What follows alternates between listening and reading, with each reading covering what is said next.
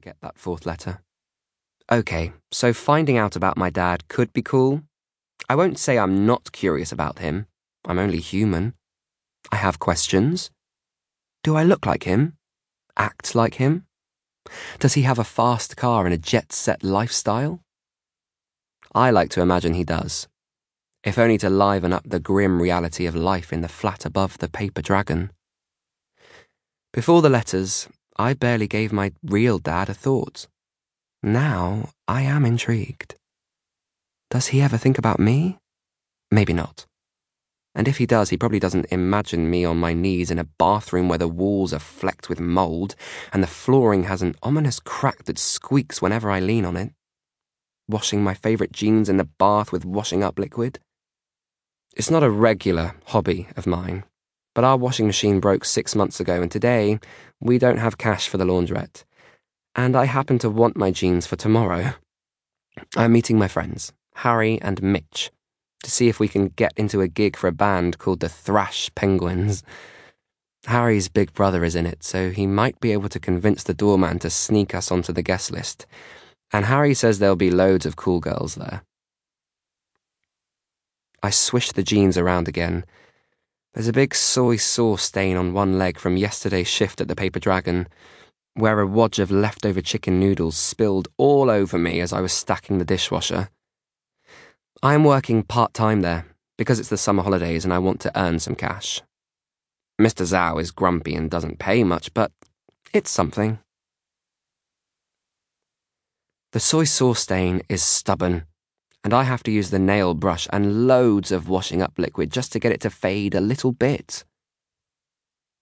Once the jeans are looking better, I make the most of the soapy water by dumping the entire contents of the laundry basket into the bath and churning up the water to swirl everything around. The bath is filled with white foam and bubbles with the occasional stripy sock drifting by. "Cookie!" my littlest sister, Isla, yells from the living room. "Maisie's being mean to me." "I'm not," Maisie shouts back. "It's Isla. She's got my library book and she won't give it back."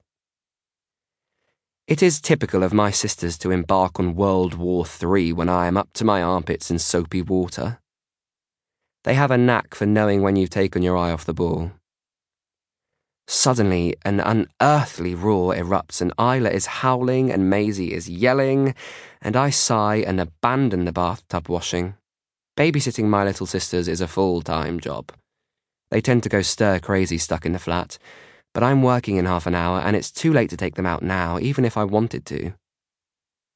Mum is working a long shift from midday to 7, but Gran will be here soon to keep an eye on the girls while I'm working. "Cookie!" Maisie shrieks. "Do something!"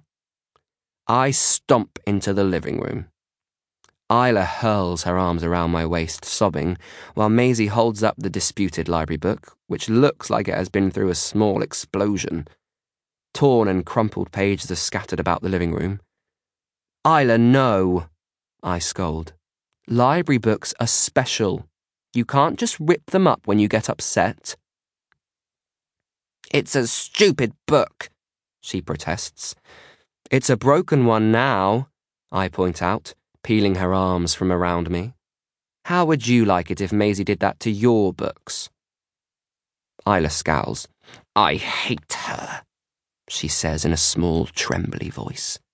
"Well, I hate her," Maisie counters. "She is so annoying.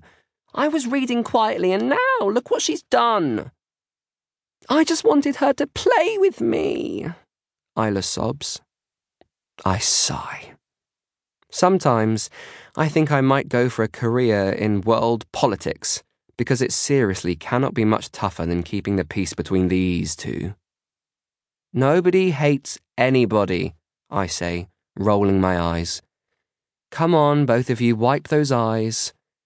How about I make some cheese on toast and put the Frozen DVD on? Now, are you going to say sorry to Maisie and pick up all of this paper?" Isla mutters a grudging apology and starts picking up the torn pages. I smooth one or two of them out to see if I can do a repair job with sellotape, but there are too many big chunks missing. Anyway.